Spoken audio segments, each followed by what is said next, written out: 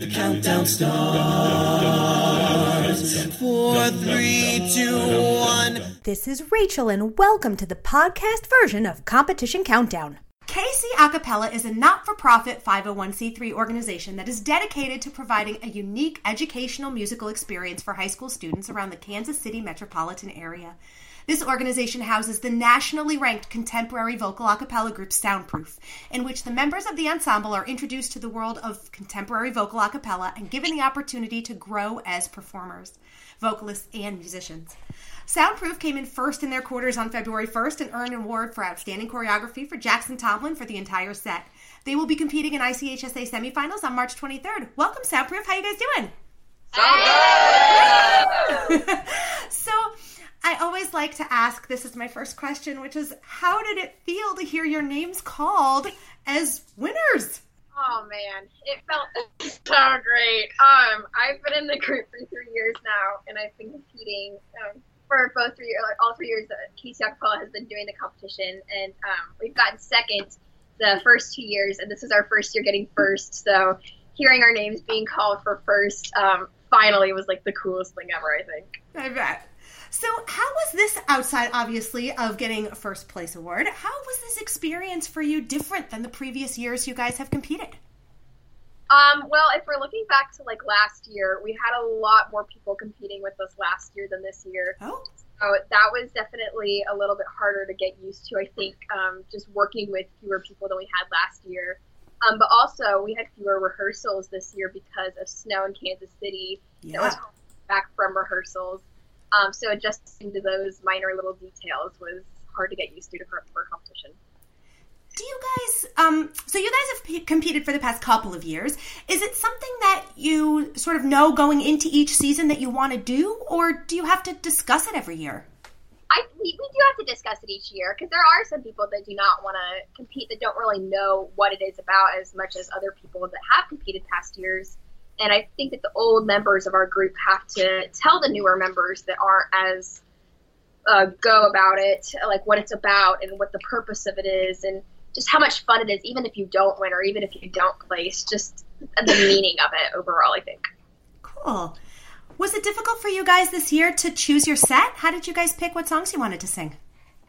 We actually started by, we all broke into little groups, and we all looked for songs on Spotify and like all put them in a playlist, and then we all picked like our top 3, and then we kind of just like narrowed it down from there. And then we picked, well, we always pick like 2 upbeat songs and then one more of like a ballad type-esque song to give it some contrast. And so we all just kind of chip in and then come up with what we think will sound the best on. Awesome.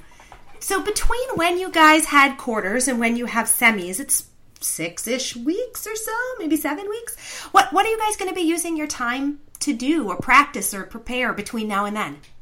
So since we only had 15 of our members able to attend quarterfinals, I think we have 25, 24 in our group. And because all those people who couldn't make it had shows or like prior obligations.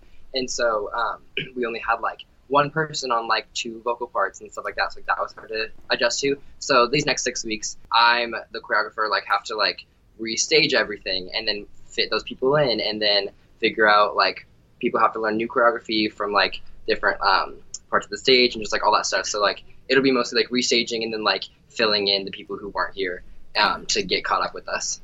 Well, congratulations on that outstanding award. That's awesome. Hey. Were you inspired by the music, by the other things you've seen? How did you choose what moves you wanted the group to do? Honestly, I spent too many hours choreographing.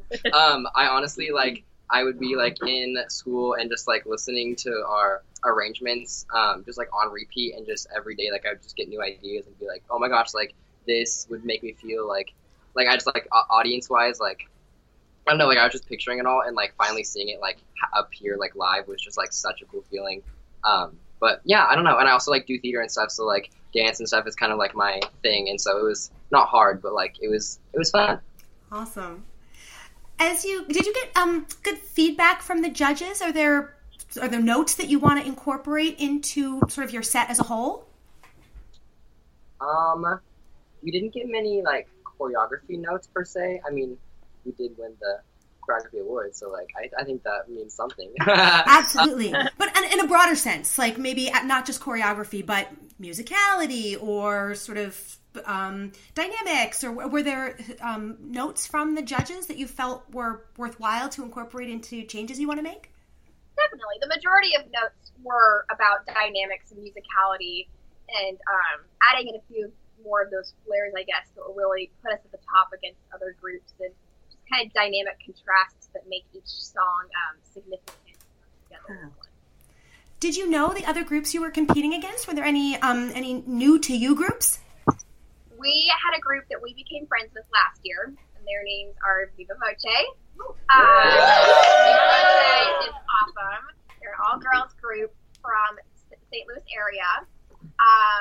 They became our great friends, and we were so happy to see them this year. They won first last year, and we got second last year, so it's always an honor to compete with them. And they have just become great friends to our group overall. That's so nice. What about the groups that are going to be at semis? Are you familiar with any of them? I know they're still being decided as we speak, but, you know, some of them have been identified. The only group that we are familiar with is Viva Voce. We do not know any other groups. Okay. Any groups that are you looking forward to meeting? I mean, yeah, definitely. We've done our research. We've like tried to like look up like everyone we can and like just kind of find out like all we can and just like see what's up and see like what's happening. So we're excited to like meet everybody, and I don't know, it's just like a super fun environment. I feel like we're all just like super pumped for it. Are you going to be traveling for your semis? How far away is it from you? I think it's 9 hours. It's a 9-hour bus ride. Yes. Well, I'm sure that it will be an opportunity to bond and to create new friendships or strengthen the friendships that you guys already have. Thank you so much to Soundproof, and best of luck at semis.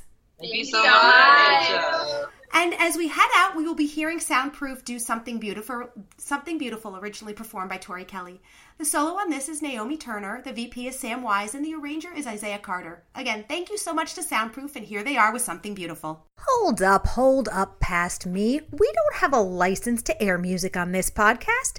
So if you want to hear this interview in its entirety, including all the amazing music that's involved, please go to our website, acaville.org, and subscribe. Now back to your regularly scheduled interview. That's it for this episode of Competition Countdown. Special thanks to Sam Baker for editing work. And tune in again next time for all your favorite in a cappella competition news. The count goes on. 4, 3,